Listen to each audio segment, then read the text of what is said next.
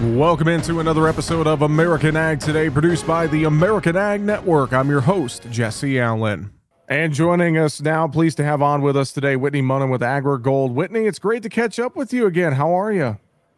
I'm doing wonderful, Jesse. Thanks for having me here this afternoon. Thanks for joining us here today, and a lot of exciting things to talk about with AgriGold.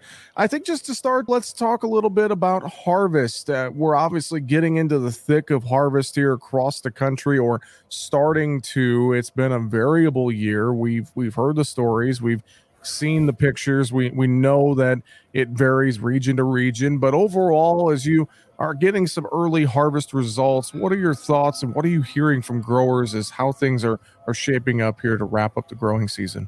Yeah, Jesse, I would say the yield results are as variable as the reports we were getting in season, if I'm going to be totally honest. We have some farmers that are experiencing the highest yields their operation have ever seen. And then I believe a quote from one of my agronomists that I picked up this week. We have other places where the moisture percentage of the corn is higher than that of the yield. It's just the reality of the situation we find ourselves in. This has been a dynamic growing season. And to say that it has been a challenge might be an understatement, especially for some areas of the U.S. Significant drought. I have one testing location where a salesperson told me this last week from the time it got planted to now it only had 4 inches of rain. So it's incredibly devastating for farmers in some of those areas of the U.S. where we've had incredible drought, high heat, high temperatures. But other places, we have a more moderate environment, and that's yielding high yields. So it's a tough spot, I would say, in terms of getting our arms around truly how this crop is coming in. Now, in September, the USDA just recently came out and adjusted some of those yields down to, I believe, 172.5 bushels anticipated across the Corn Belt. In terms of my perspective, I think that is probably a very real number. I think that's probably indicative of what we're going to see as a whole, if not maybe even trending downward, just because some of the lows are pretty low. I wish some of the highs were even higher, Jesse.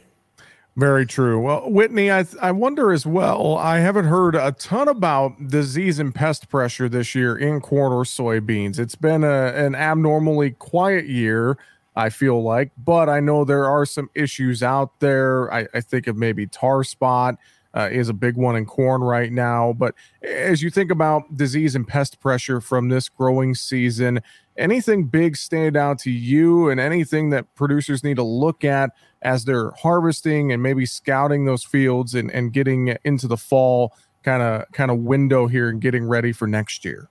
Yeah, I think there would be a couple of things that I would tell farmers to have their eye on and be thinking about. By all intents and purpose, this was a moderate year in terms of disease pressure and pest pressure, very contrary to that of the environmental pressures that the crop faced this year.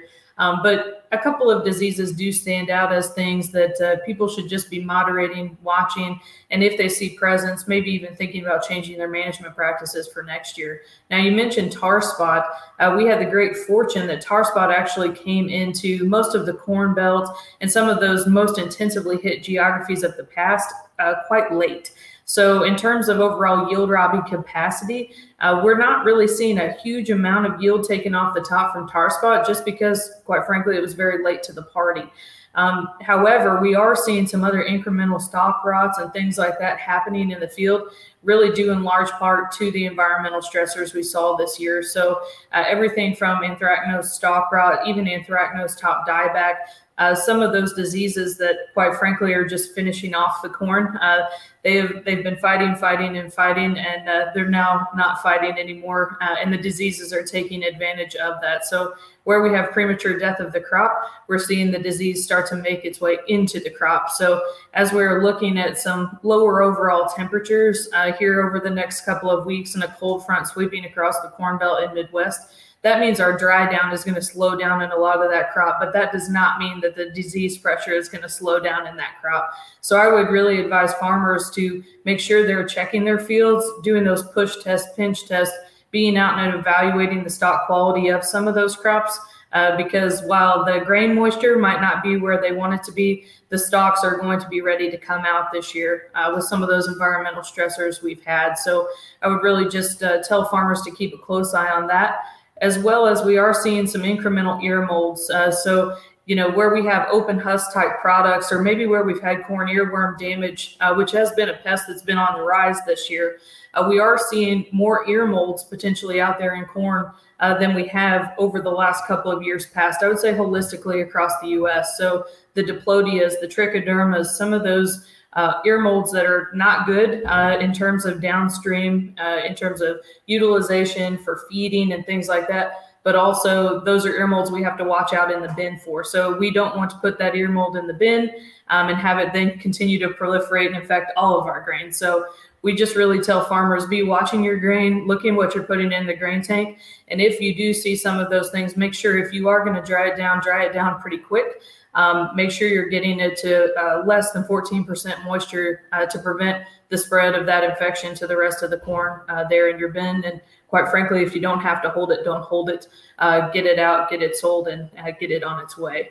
From a soybean perspective, we've really moderated a lot of disease. We saw a potential uptick of some SDS, which some growers said it was there and then it stopped.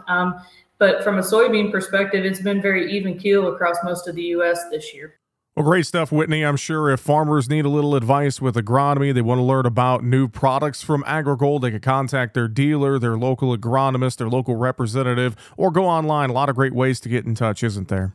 That's absolutely the best way to go about it. And, the other part of this message, Jesse, would be when it comes to some of these new products, farmers know the song and dance. They're often in short supply. So I'd encourage people to be making those connections with their local DSM, their local agronomist, their agent and reseller, if they have interest in seeing some of this new germplasm and genetics, because quite frankly, we got to put it on order because there are smaller piles.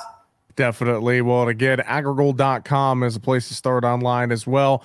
With that, Whitney Monin of AgriGold, always a pleasure to talk to you. Thanks for the time, and we'll talk to you again real soon. Thank you, Jesse. And again, that is Whitney Monin with AgriGold joining us here today on American Ag Today, talking about harvest and how things have been looking here as we wrap things up for this 2022 growing season.